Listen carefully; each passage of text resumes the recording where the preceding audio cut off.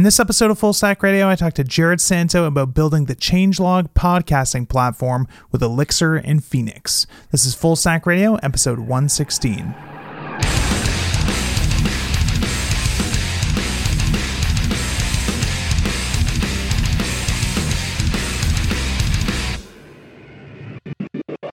Hey everyone, welcome to another episode of the Full Stack Radio Podcast. I'm your host, Adam Wathen, and today it's my pleasure to be speaking with someone whose voice might be familiar to you if you're an avid podcast listener, Jared Santo of the Changelog. How's it going, Jared?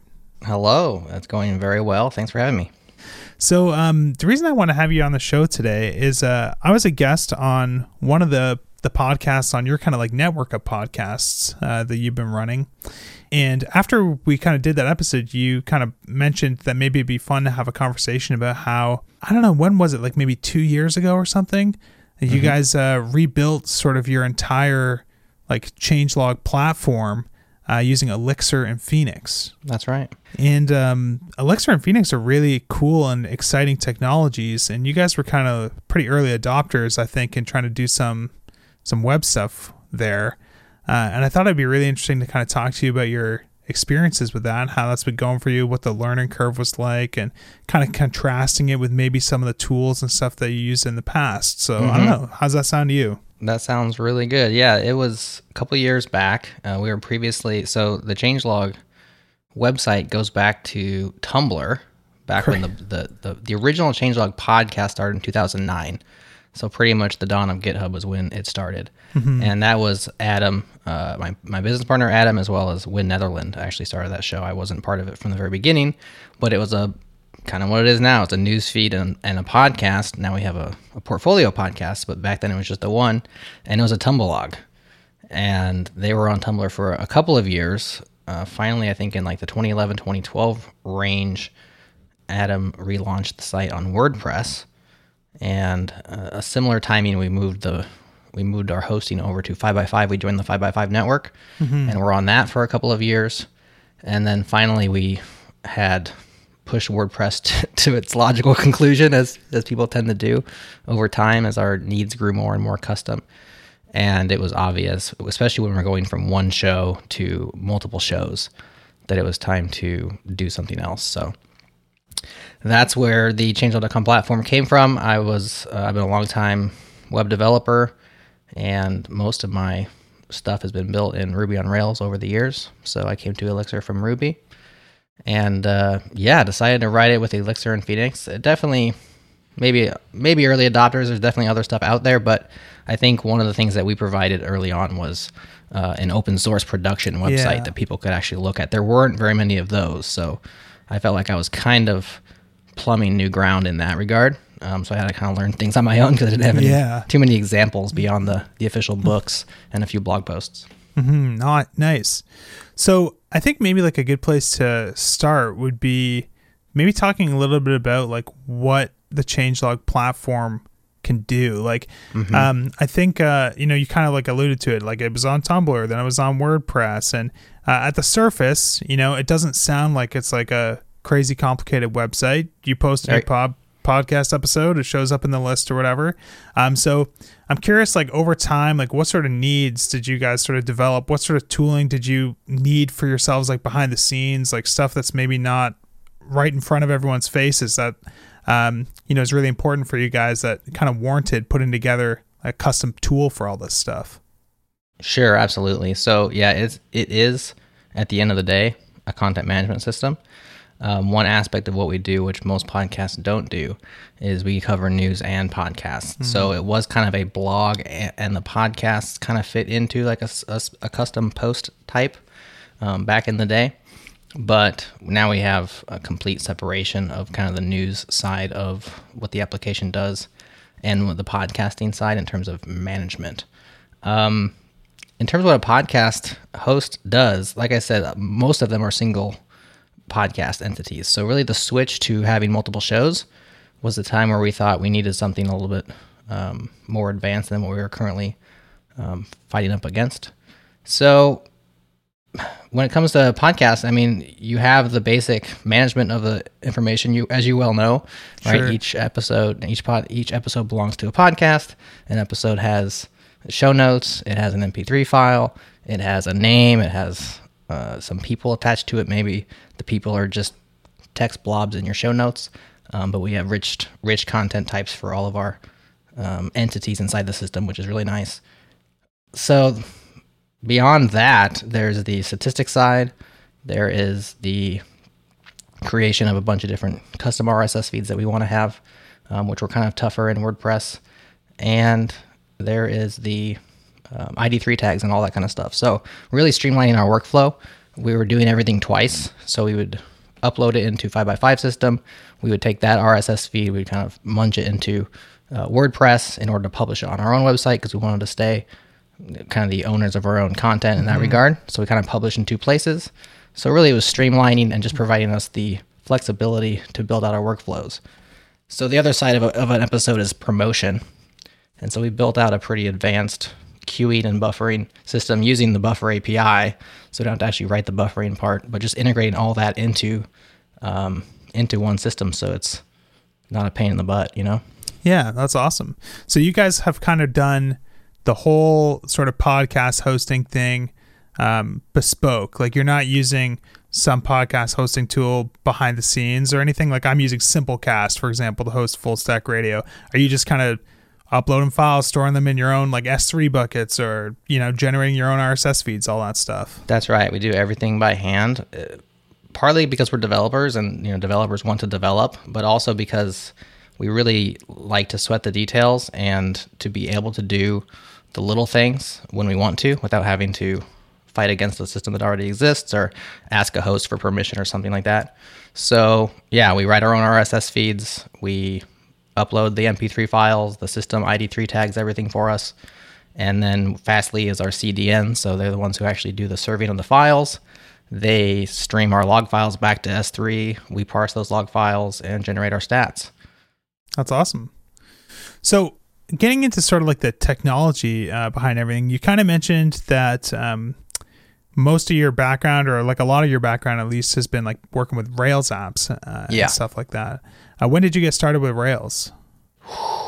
Well, really out back when it came out. So I was in college in 2002 through 6 and was really...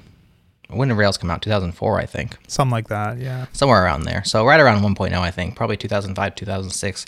I was really just a scripter, so I went to school studying information assurance. I was doing a lot of penetration testing and trying to hack websites and that kind of stuff. Cool. And so I didn't think of myself as like a developer. I was a scripter. I knew Perl. I knew Bash. And then I saw DHH's Build a Blog in 5 Minutes video, which was epic back in the day. Yeah, for sure. And I had done I was just basically, in terms of web stuff, I had my own blog, which was on WordPress, and I was just like tricking my blog out. That's how I learned a lot of this stuff. I wanted to like customize my sidebar. And so figuring out how to get my most recently played iTunes songs into my WordPress Nice. sidebar was like how I learned a lot of web development, Yeah. just back when I had endless time and very few skills. But yeah, I saw that post by DHH and it was pretty amazing. So I thought, okay, I'm going to ditch all of this, the PHP stuff, and I'm going to learn Ruby and Rails specifically. Fell in love with Ruby more than Rails even. And yeah, there's the beginning of the story right there. So started building sites for people, turned it into a career for 10 or 15 years doing custom contract development for people with Rails. Awesome. So what kind of motivated you to get into Elixir and Phoenix after kind of cutting your teeth on Rails for so many years?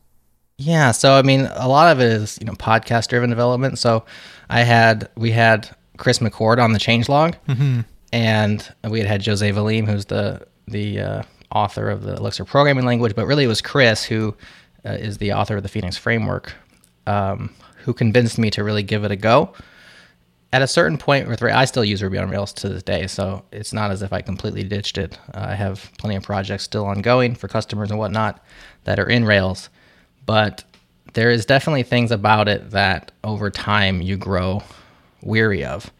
And a lot of it has to do with the necessary hoops jumped through in order to get the performance to a place where you're happy with it, especially for people like myself who I like things very fast. Sure. And I had grown used to like all these tips and tricks on how to make Rails fast. And that is fine. And I still do that to this day, but it kind of removed some of the joy of doing these things.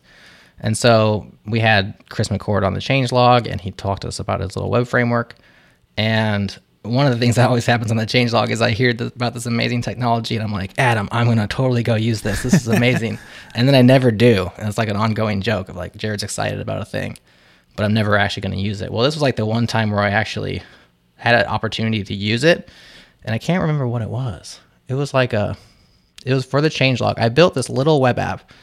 I feel like it was like one of those Slack invite things where you can go and like put your email address in, and it'll hit the Slack API to generate the invite to join the Slack, which is, I think they finally added that as a feature to their API. Yeah, I think you can have like a permanent invite link or something now, instead of like everyone used to have those like one-click Heroku apps that they would spin up to like create like their Slack invite or whatever. Exactly. So I thought, well, here's a little need that we have, and I could of course go use one of those one-click Heroku things, but what if I just try to build that with Phoenix? And I got it done in like 2 or 3 hours. And it was, when you get a real fast, quick win, a lot of times, like that's all you need to get hooked. Sure. And so because of that, I was like, okay, this is cool. And for up all the way up until now, the changelog has not been my primary gig. It's been a side project for me. That's changing here real soon, which is exciting. But when you're building things on the side, even though it's for a for-profit entity, like it's for a business, but like WordPress was okay, we could like continue to limp along for a long time. You almost need something to get you excited about building a platform. Sure. And it's like building yet another Ruby on Rails app just wasn't exciting, right? Yeah. So I was like, you know what? I'm going to give this a go. And I even told Adam, like, I'm going to try this in Elixir, and I'm going to get a little bit down the road. And if I just can't actually get over the hump of productivity, then I'll just ditch it and start over with Rails, and we'll just build a Rails app. But turns out I was pretty productive pretty fast, so it stuck. Awesome. So how much experience did you have with like functional programming before you started playing around with Elixir? Because I've played with it a little bit for, doing some like exorcism.io exercises and stuff, and had a lot of fun with the language. But I think the reason that it was fun for me is because it was friggin' hard compared to what I was used to. Because you just have to kind of rewire your brain to think about how you solve problems, because there's just like loops don't exist in the language. Right. You know what I mean? Like there's just like, you have to come up with totally different ways of doing things. Recursion all of a sudden is like something you do all the time, which is like something you never do in other programming languages. Right. So what was that sort of like for you? Was it totally like a new thing? Were you sort of translating knowledge you had from other functional programming stuff? To a certain degree. I've always been a dabbler. And so I had dabbled in some functional programming. I actually had a false start with Erlang itself. So Elixir runs against the Erlang VM. And I had been attracted to Erlang because of the speed and reliability and performance of it. And so I took some, video courses and started writing a few things in Erlang. Well, I just couldn't get over the syntax of Erlang. It was just too hard for me to grok. And so I didn't stick with that. But Elixir had this Ruby-esque syntax, and that's really the bait and switch of Elixir is for Rubyists. You're like, oh, this is familiar, it's not scary. And then you get in there, and like you've probably noticed, it is completely different. It's not like Ruby very much at all, except it's for like on the looks. surface. It's like it is another language hiding in Ruby's clothes. Yeah, exactly. But it was enough to get me going. And so I'd already learned kind of functional programming principles, and so I was already applying them in my JavaScript code. Sure. I was applying them in my Ruby code, immutability, first class functions, passing functions to functions, that kind of stuff. So that I did have I was predisposed to. For me, it was the pattern matching in Elixir, which was really the hurdle, and I didn't understand it in terms of, that was like the road bump. But once I got it, now it's my favorite thing. And I think that tends to be the case is when you completely understand the pattern matching features, it it really clicks and you really feel productive using it. So for the people who haven't played with Elixir at all, can you explain sort of pattern matching from your perspective and how it kind of makes sense to you and what you use it for? Yeah, absolutely. And it's difficult to explain in audio, so bear with me all. I remember when Chris McCord explained it to me in audio, and I was like, I'm not following you. So I'll do my best. And the way that I take advantage of it the most, and the way I think you'll see it the most, is in the context of passing arguments into functions. So a lot of times what you have in dynamic languages is you have a function name, and then you have arguments passed into it. And then what you do a lot of times at the beginning of those functions is you have like guard clauses and conditions, and you have branching based on like what actually was passed in. Sure. So like I think it's going to be a string, but it might be an integer, And this is kind of when you're trying to design these sort of like friendly APIs where it's like, well, you could pass in a model or you could pass in an ID and we'll kind of like make it work for you. You don't have to kind of worry about it. Like just trying to make things really convenient. Right, convenient for yourself, or you're taking user input, and with user input, you're like, well, I think they're going to type this, but Sure. What if they send me some unknown thing? And how do I handle all those situations? In fact, Avdi Grimm had a great talk. I think he turned it into a book called Confident Ruby, maybe? Confident Ruby, I think, is the book. Yeah, that sounds familiar. And that was a great talk that I saw. Maybe we can find it and put it in the notes, because this was a situation where I was writing all this code in Ruby in a certain way. I just didn't realize what I was actually doing. I was writing unconfident code because you're just not sure what values you're dealing with. And so you see it all the time in people's codes, especially if you have a bunch of if conditions inside of a function or a method. And it's like, if it's an integer, do this, or case statements, right? Well, with pattern matching, what you can actually do is you can have multiple versions of the exact same function.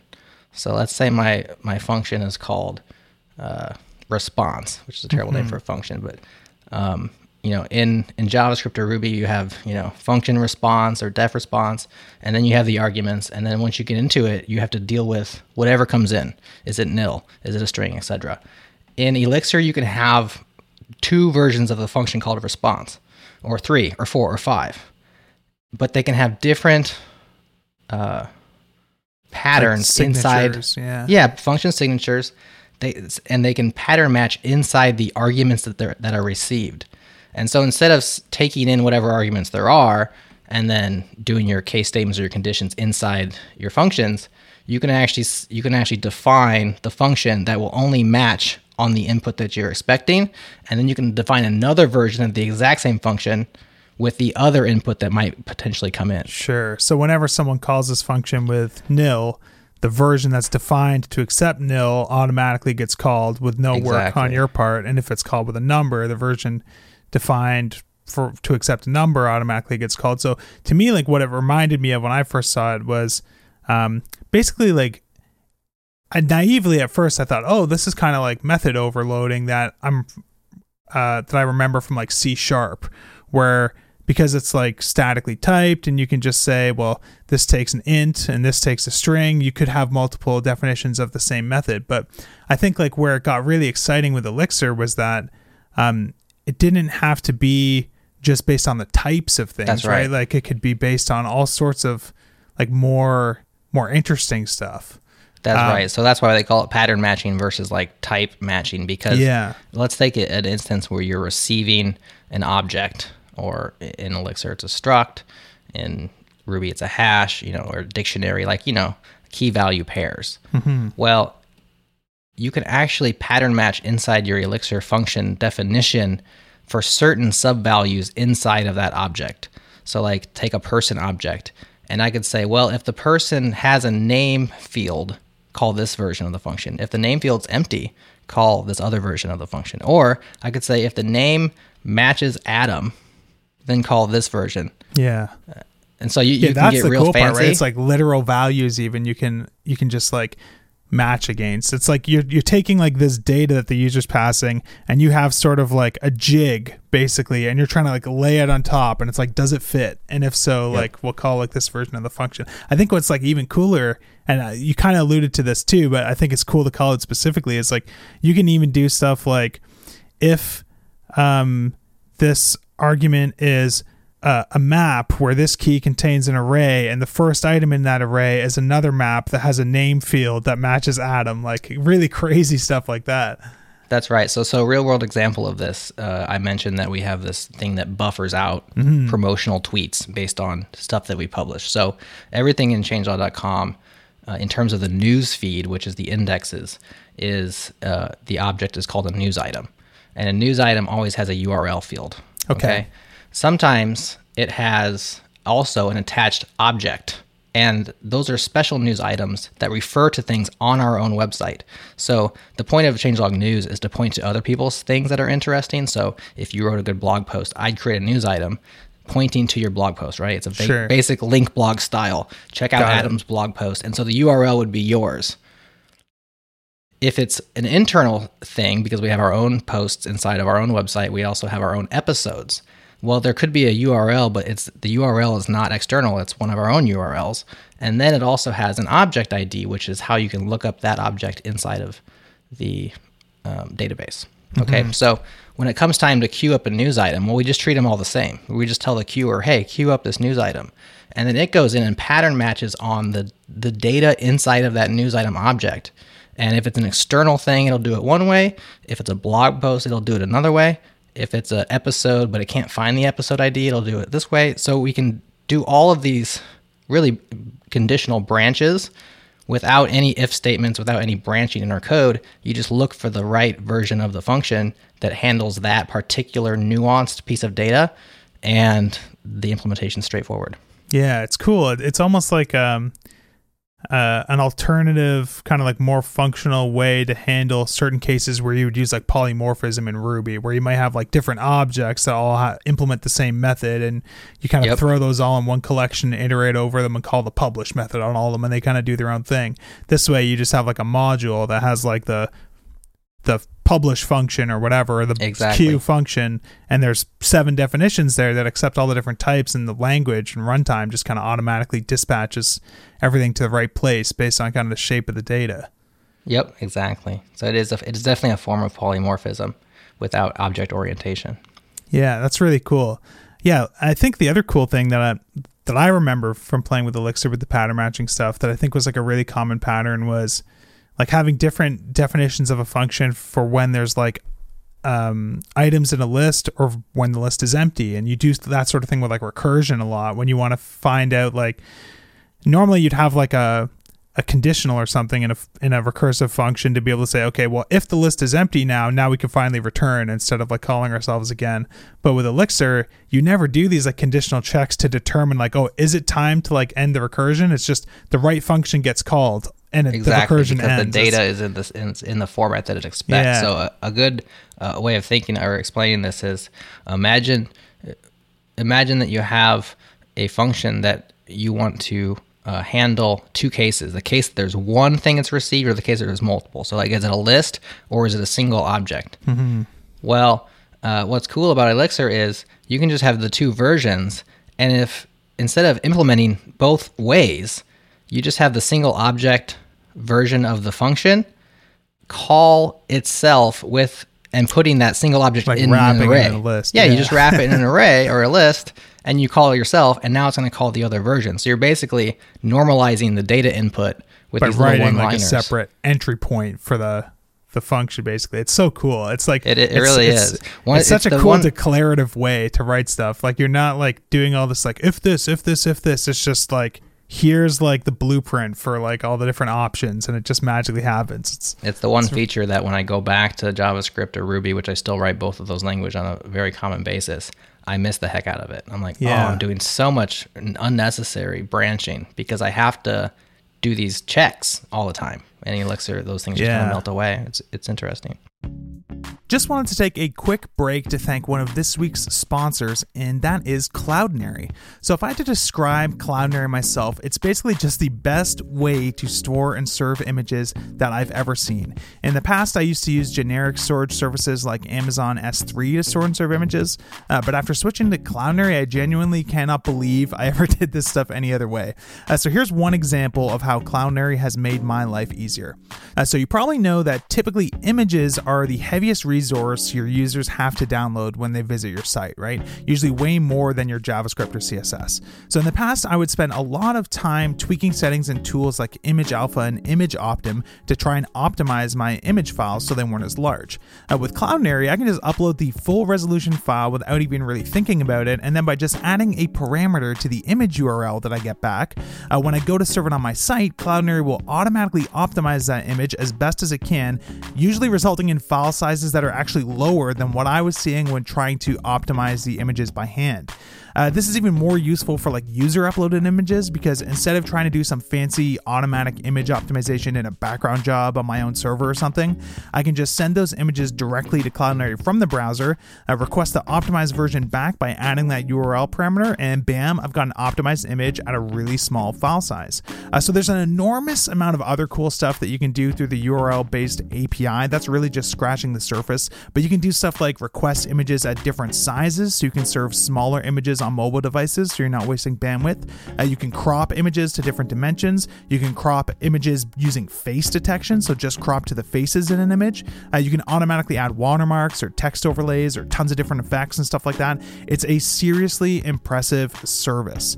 So Cloudinary has an amazing free plan where you can store 300,000 images and videos. Yeah, did I mention you can do all this crazy stuff, not just with images, but also with videos too? You get 10 gigabytes of storage and 20 gigabytes of monthly bandwidth on this free plan. So if you're not already using them, definitely head over to cloudinary.com and check it out. It really is one of my absolute favorite services that I use on my own projects. Thanks a ton to Cloudinary for sponsoring this episode. Back to the show. Have you played around with TypeScript at all? No, I make jokes on JS Party that I don't do that because Nick Nisi loves TypeScript. I'm just trying to get him mad all the time, but that's not really the reason. I just haven't. Yeah. I was looking at it because everyone's kind of into it and I kind of want to learn more about it, and you can do like some really cool type definitions with TypeScript that reminded me of like some of the things people do with pattern matching in Elixir, and it got me thinking like, oh well, does TypeScript support like method overloading or any sort of pattern matching? And they say that it does, but the way that it works in TypeScript, which after like getting spoiled by Elixir felt like such a disappointment, is that you can like define a function like 4 times with like different argument lists or whatever, but the actual function body can only live in one of those functions. So you can only have like, you can define all the different signatures, but you can't define the different bodies.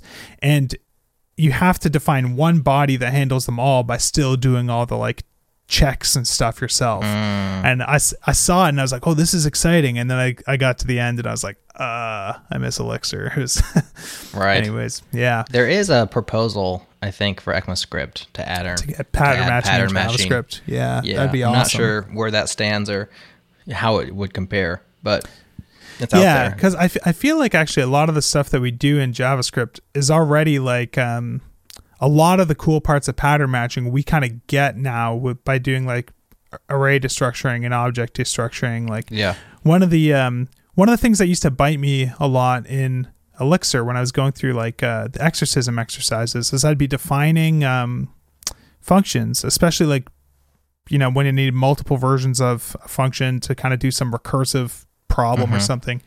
And a lot of time I'd find myself in situations where I was having a hard time coming up with a name for an argument because it was really just like an array and I needed like the head and the tail. And I was like, I guess I'll just call this list or something. And it was like my naive brain, like leaning on old patterns and not having it click for me right away. It's like, wait a second. Like if I know the names of the 2 pieces of this one parameter that I want, but I don't know what to call them as like a pair, I should just name the 2 pieces and just like destructure them like right in the function definition, right? And I do that in JavaScript all the time now, and I feel like that's something that I kind of picked up from Elixir that was really cool. It's kind of funny as you migrate languages. I joke that I wrote Ruby inside of my Elixir for like 2 years. You know, like you're just all you can really do is take what you know and then try to move it over into something else until you learn the styles and the idioms and the strengths of a different language or ecosystem. And so for the longest time, you just don't have the new frame of context. Like, well, I'm just going to write JavaScript in this Elixir. Yeah, sure. You know, I'm just going to like put the square peg in the round hole until I can find a square hole, so to speak. And it takes a while. It takes longer than you think. Can you remember like any of the things specifically that you feel like you were kind of doing maybe the Ruby way in Elixir that you remember like figuring out like, oh, wait a minute, this is kind of how like Elixir people do it? And, any examples like that were kind of cool? Yeah, I mean, I think the biggest one for me is I've been object oriented for so long that I'm so used to defining objects which have data and functionality, right? And they know about their internals. And in functional programming languages, you don't use objects like that. You use structs, which are basically, you can think of them like hashes or maps, where they have key value pairs and that, but there's no inherent knowledge about themselves. And so you pass, what I used to say is you just pass bags of data around and manipulate them, which seemed silly to me when we could have richer objects. So I find myself always trying to use objects and wondering like, why can't I just call dot downcase on a string? Well, that's not a good example because built-in types. Well, no, that is a good example because you call like the string module dot downcase. I'm not even sure if that's a real function in Elixir, but you wouldn't call a string dot downcase. You'd call the string module with capital S, and you'd pass in the string value to that. And for the longest time, I just had a hard time thinking that way. Yeah. But what falls out of that is a lot of purity, which makes testing easy. It makes passing and chaining easy. There's still times where I wish I could just define a struct with some with some functions inside there, but for the most part I've gotten over it. Awesome. Is there anything so far that you kind of feel was like better in like an object-oriented programming language? Are there like certain classes of problems that you run into where it kind of feels like more awkward or more cumbersome to solve in like an idiomatic Elixir sort of style? I think at the end of the day, like the one I'm just talking of, I think I still prefer object-oriented to, I prefer a class or a module to be able to operate on itself still, as opposed to passing the data into a thing which will modify, and there's never actual modification happening because it's immutable, returning a new version of the thing that's been modified to your liking. I've gotten used to it. I don't hit my head up against it as much as I used to, but to me, I still like the idea of a user just knowing how to combine its own first and last name to create a full name versus having a thing out there that I pass the user to and it outputs the last name or the full name function. So I still do prefer it, I think. And it still makes more sense to me in the world. But it's not a game stopper by any means. That's the only one that comes off the top of my head. I could probably look at some of my Elixir code and think about things I don't prefer, but that's the one. Cool. Yeah, one of the things that that I really love about Elixir that I feel like kind of made that specific thing like a little nicer than I was worried it would be, especially like in other functional programming languages maybe, is the pipe operator in Elixir. Where you can, it almost reads like object-oriented programming in a sense where you can say like, okay, instead of calling like the downcase function and passing in this string, you're taking the string first and then you have this operator and you're saying thread this into the downcase method. And it's basically just like replacing the dot in Ruby with this like awkward pipe greater than symbol thing. That's a little awkward to type for the first couple of tries, but I guess you get used to it. But I thought that was a really cool way to sort of solve the ergonomics of that, because I really hate when you run into situations where you want to like pass something through three functions and all of a sudden the whole thing reads like backwards because you gotta nest it all inside, right? Yeah. I think that is really Jose Valim's one of his great skills is recognizing that and one of the reasons why Elixir is so palatable is because that's really just syntax sugar. All it's doing is there's no like, it's not like a language feature. It's just a syntactic thing. I think he does it with macros. I can't remember the implementation, but it's not like a core language feature, so to speak. It's just like a thing that he added to the language, and it changes everything because, like you said, it basically, for the developer, it makes it feel like you're just or method chaining. You know, which is very nice and easy to do instead of this deep nesting. And so, yeah, that operator is really a savior in that way. Way, because otherwise it would be very cumbersome. Yeah, and I probably would have went back because that's what makes the functional style not feel like you're jumping through hoops all the time. Yeah, for sure. So when you're working with Elixir and Phoenix, one of like the areas of Elixir that I like just haven't even looked at because I don't even like know where it fits into my world of the sorts of things I build is like there's all this crazy like concurrency stuff and like gen servers and all this like terminology that I just don't even know what it means. I'm curious, like how much of that have you like had to mess with to build something like the changelog? How much of it do you want to play with more? How much of it is just like, you know what, like if you're building WhatsApp, then maybe like that matters because whatever, but I'm building a web app and like I actually only need like this 50% of like what the language has to offer and everything's totally fine. What's kind of like, how's that kind of played out for you? Yeah, so I mean, I've been writing Elixir code on the daily for a few years now, and I couldn't write a gen server, and I don't care to. So I know that's like makes me not a very good Elixir programmer, but I'm very much a pragmatist, realist. Like I'm an I like writing apps. I like to get stuff done, and so if I don't need it for changelog.com, I'm not going to learn about it. I like the fact that it's down in there. I do understand the advantages of these things. And I know that underneath, you know, my very surface level application code is some really fancy technologies that are really cool. And maybe that's a good thing that you're hearing, that you don't actually have to learn those things to be productive. Yeah. Eventually, I probably will, but so far, I still haven't. I don't know. I'm just scratching the surface still. So, out of just curiosity, like, do you know what a gen server is and what a gen server does? I know it has to do with no, I don't.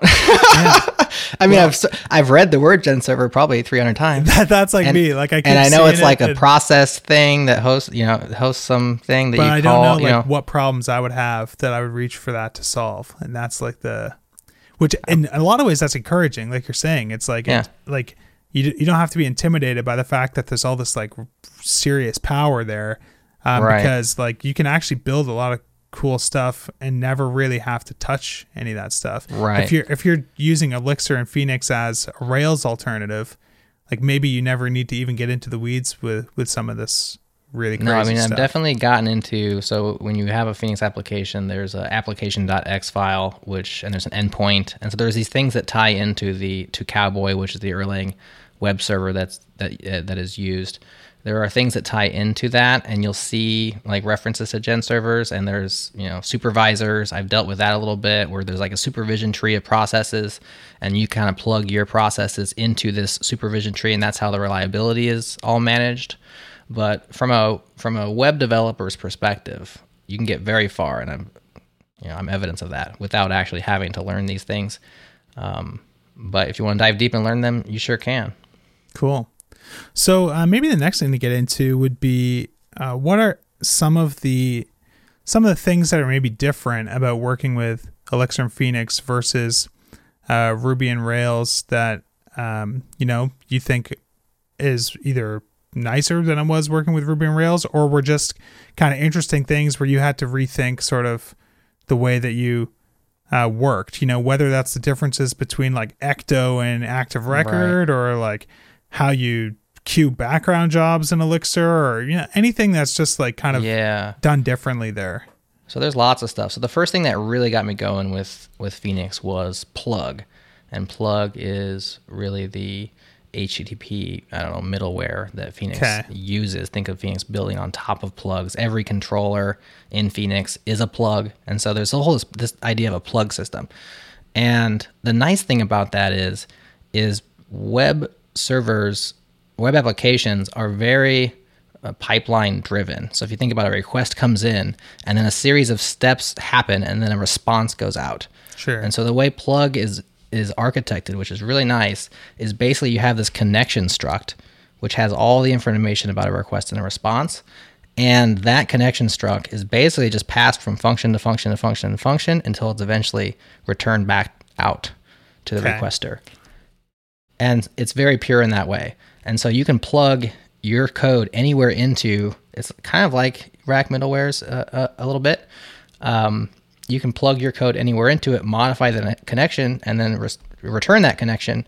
And it's very easy to compose functionality. The thing that I loved right away, I mean, it's maybe changed since then, is I broke that like right away. You know, I broke the connection, and the whole thing just like threw up the stack trace, and the stack trace was like 9 functions deep. It's just not a lot of code. Yeah. And there, you know, when you're used to a Rails stack trace where you're diving into, you know, active support and active record and action controller, and there's just like, it goes on and on and on, all the instrumentation code, it's very difficult to know what's going on inside of that stack trace. The fact that the Plug stack trace was so shallow was like, oh, okay, there's actually not that much code going on here. That's not my code. Mm-hmm. And so that was kind of nice. So Plug is really cool. I think it fits into a functional pattern really well in that you're just returning a new connection each time. There's no mutability there. And it really feels like a pipeline. What else? So Ecto and Active Record are quite a bit different. Ecto is really learned from Active Record in many ways. Ecto is the Elixir, you know, database library. Not really first party, but pretty close to first party. Pretty much everybody uses it. And it's really nice. It has the separation of concerns, which Active Record doesn't, in terms of separating out the query stuff from the schema stuff. And these are all really good things. It turns out that it's slightly more cumbersome because of that. It also has some features which are great for developers just getting into the game, but really drive me nuts. One of which is it will help you not do N+1 queries. Okay. By requiring you to explicitly preload all the relations that you're doing in a query. Yep. Which is really nice because that's a way of being, you know, making your website real slow without knowing about it. Sure. It's like diving into a relation and not knowing that you're just like iterating over doing like 500 database queries, right? So it's there to help you in that regard. And that's really nice. But what it does require you is to explicitly preload all your relationships everywhere. And that becomes annoying over time. You can look in our code base and see a whole bunch of things that are just preloading stuff because I pretty much want a bunch of stuff all the time, you know? Yeah. So, but Ecto overall is, I would describe it as slightly more verbose than Active Record, but if you're familiar, you can be pretty productive in Ecto really quickly. Background jobs are kind of built right in unless you need like scheduling and a certain level of persistence and stuff in your background jobs. Other than that, you can just basically background a process and it just works.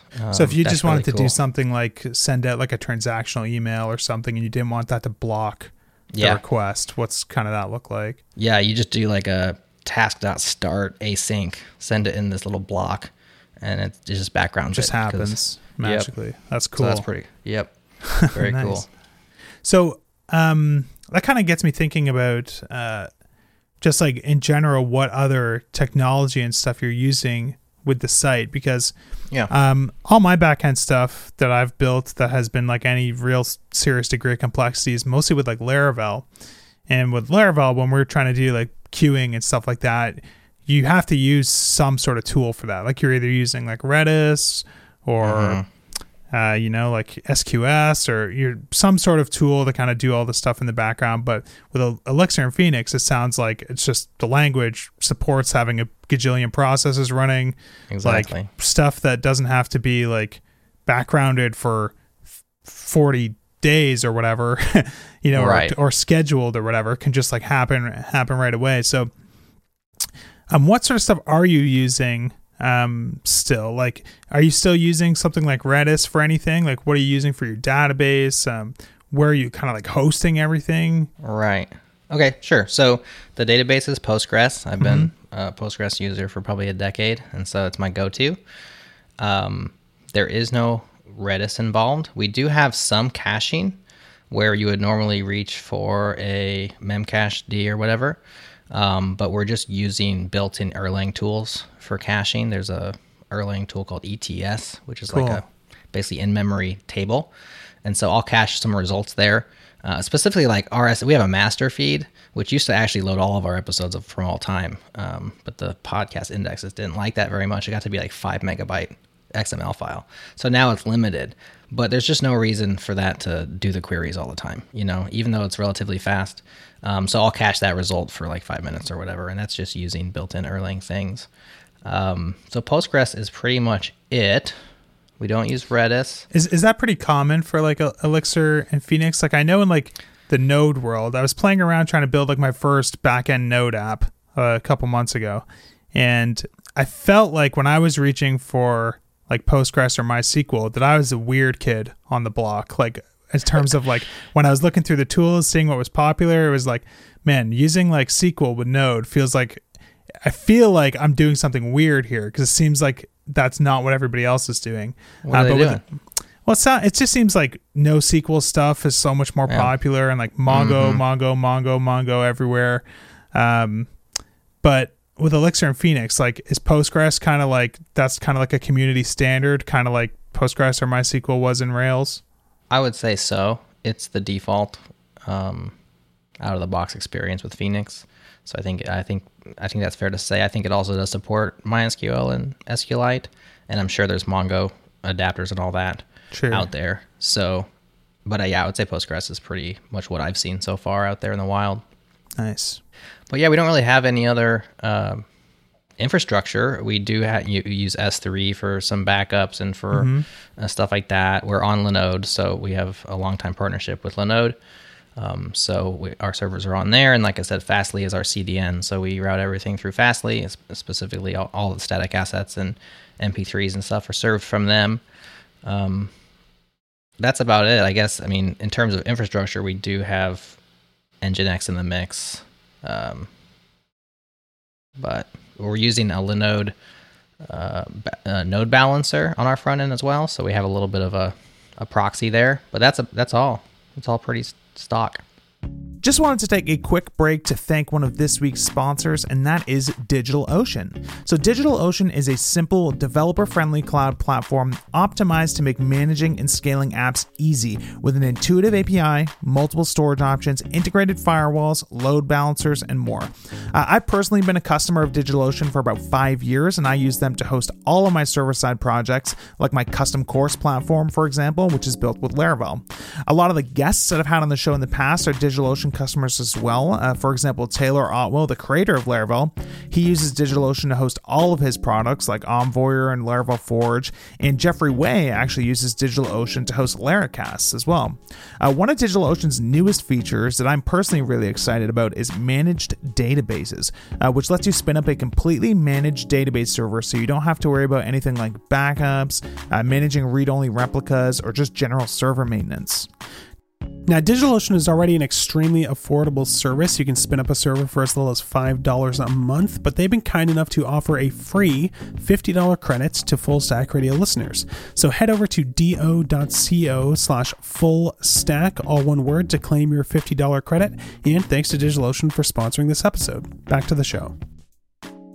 So what does it look like to actually deploy Elixir? Because I think that's probably the thing that would be the most intimidating for me. Like, to me, it's like, okay, well, Heroku supports it. Thank God, because I don't know how the hell else to deploy it anywhere. Exactly. So what does it look like for you when you're running like your own VPS like that to actually get this thing running? So I was very much in your boat there. So I phoned a friend, and we have a member of our community, Gerhard Lazu, who is kind of a DevOps genie.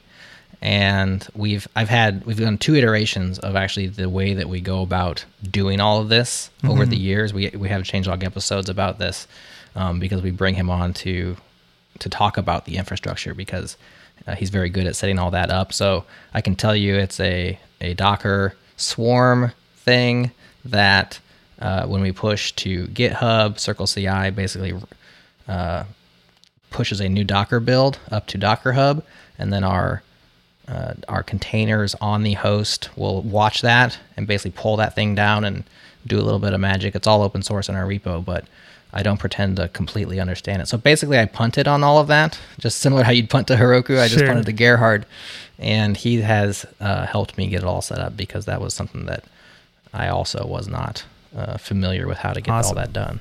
Cool. Are you using Docker for local development too, or are you just using like the whatever the Phoenix local server stuff is? So our official README says here's how you contribute, and it has to do with Docker Compose. And then I go off and do not as I say, do as I say, not as I do. I don't know. I just run everything locally, because I'm old school and lame. And I already had it all set up before we got the Docker stuff going. So that's the official happy path to development, is to use Docker. And I can do the commands and run it, but I just tend to just like to run everything right there in my terminal without any sort of intermediary. So I personally still just do that. Awesome. Is there any kind of other pieces of like kind of the platform and kind of the technology behind it that you think are interesting and people would be interested to know more about that we haven't touched on? Well, the JavaScript might be interesting. Yeah, what are you guys doing there? Is it like a server rendered kind of Rails style app, or is it like a SPA with an API? Or no, it's old school server rendered. A lot of the SPA stuff, I think it's kind of Yagni especially for content heavy sites like ours. So I guess the reason why I bring up the JavaScript is because it's so boring and normal. In fact, it's still written. It doesn't use jQuery, but it's still written in like jQuery style imperative, like hook into some codes and call some functions. Because why go crazy and over engineer something that doesn't necessarily need to be? We're getting to a point now. I mean, I do know how to at least write my JavaScript in somewhat scalable fashion, still using that style. So we have components and stuff like that, but it's very old school, like 2010 style JavaScript. And we're just now getting to the point where I'm about ready to start introducing a little bit more modern component-based front-end stuff, which will probably be Svelte or React, or what's the skinny version of React? Preact? Yeah, Preact, something like that. For a few of these things that are getting fancier. We do have, I guess the TurboLinks aspect is somewhat interesting as well.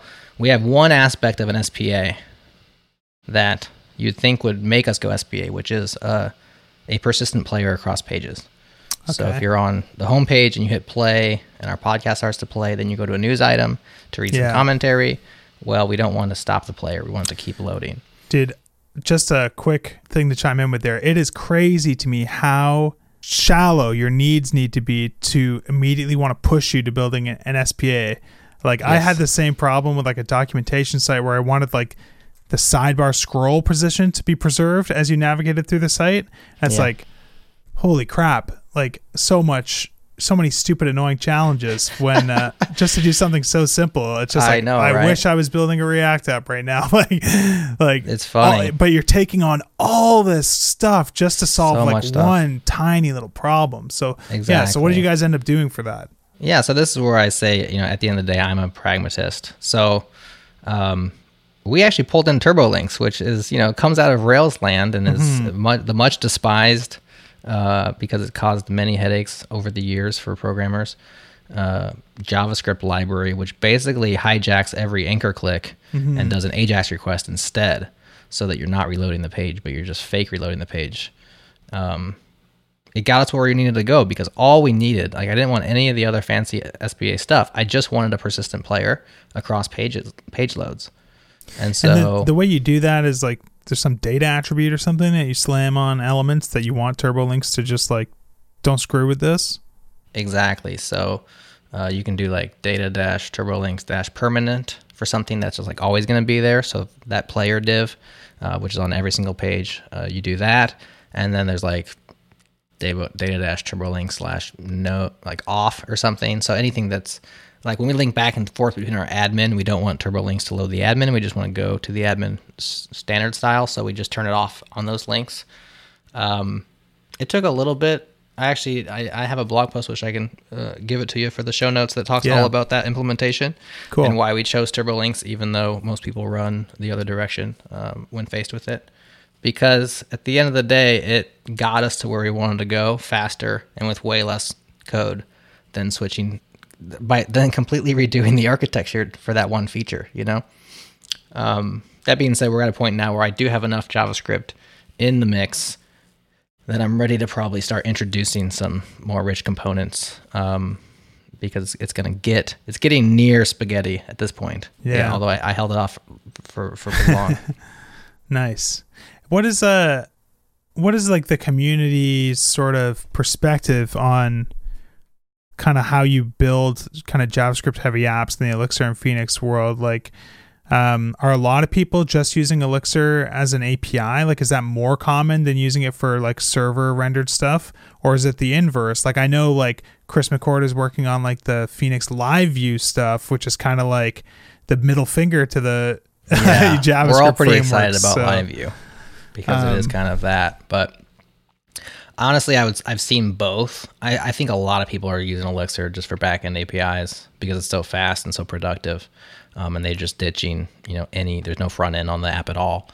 Or they're writing, they'll have a separate repo with a React app or, that typical fashion. But I've seen a fair bit of ones that are just like, hey, this is a website and we got some JavaScript sprinkles, kind of like ours, and they're happy to do that. So I wouldn't say there's a necessarily like the way most people go. It just depends on circumstance. But Live View is very exciting, and a lot of people are waiting for that. And that's one of the aspects of Phoenix which we don't actually use, which is like the channels implementation. It provides a lot of the real-time stuff. So if you want to do chat applications without doing a real front-end SPA, you can do that with Phoenix. These are features, again, that I just haven't dealt with yet. Cool. So I think, maybe that's a good place to start sort of wrapping things up. What are kind of some of your favorite resources that you would recommend to people who like kind of want to get started down this path and maybe want to build their own Elixir and Phoenix applications coming from a Ruby or Laravel or, Django background? Good question. I'm trying to look up the name of the book. There's an official Programming Phoenix. There's a book written by Jose and Chris, which I read. And maybe it's not worth taking the time to find the name of it. We can just link to it. Sure. Programming Phoenix. There it is. Programming Phoenix. Productive, reliable, fast. So that's by Pragprog. That book's really good. That was one of the... Did you read that like before reading anything about Elixir? Or do you think you kind of need to know the language a bit before you dive into that? I would just give that a go. I would say if you're new to software development in general, try to do some Elixir tutorials first. But I would say if you've been writing web apps for a while, give that a go and see what happens. Cool. And then the Elixir forum is spectacular. elixirforum.com. It's really high quality. It's like if Stack Overflow was just for Elixir and didn't have all the crazy moderation and all the stuff going on in Stack Overflow. So I definitely would submit that. The Elixir Slack is really active. I got some help in there earlier on. These are things that I'm just pulling out of memory. I don't actually use them anymore so much, but I did get a lot of help there. So the people are really nice. It's very active. I would definitely submit that to folks as well. And then, check out our code base, because actually we have a community member, Nick Janatakis, who does Docker and Python web programming videos, and he's building a video platform for himself. And he's basically built his entire platform just by looking at our code base. Awesome. And following along. So he's had a lot of really interesting conversations with me and some good feedback, and has showed me some security holes and whatnot over the years. So there's some evidence that if you want to build your own thing, and it doesn't have to be a podcasting platform, but if it has similar types of things going on, at least one guy got a lot of use out of our open source code. So I would submit that as well. That's awesome. I think that's a great way to get started. I think that's probably where I would start, is just kind of poking through there and trying to like trace my way through it and trying to figure out how the pieces are all wired up. There's definitely no better way to learn how to build something than looking at something similar that someone else has actually built. I find that so much nicer when you have the full context. You can click around in the sidebar of your editor and kind of look at all these files versus trying to flip through a book and find out, you know, how do you do this? How do you do that? It's kind of nice to be able to just see it and reverse engineer it sometimes. Yeah, absolutely. I would have died to have a code base like ours, open source. When I was learning this, I definitely would have ramped up a lot faster, especially if you already have a lot of experience. You can just look at it and see how it's all wired together. Plus, you can hop in changelog Slack. I'm happy to answer questions about it, like, hey, Jared, why'd you do this? Or, you know, what's going on here? I love having these kinds of conversations, so I can be a resource as well to anybody out there who's trying to dig in and figure things out for themselves. There's an Elixir channel in our Slack, and there's also just a dev channel where Nick hangs out and he prods me once in a while about things. Awesome. Cool, man. Well, thanks so much for taking the time to come and chat with me about this stuff. Is there anything you want to plug or anything before you get going? I don't think so. I think we've said changelog.com enough times at this point that if people aren't getting the picture, then I don't know what else I can say. Awesome. Well, thanks again, dude. It's really been awesome having you on. You bet. Thanks for having me. Well, there you have it, folks. I hope you enjoyed this conversation with Jared. If you're interested in the show notes for this episode, they'll be at fullstackradio.com/116. Thanks to Cloudinary and DigitalOcean for sponsoring the podcast this week, and we'll see you next time.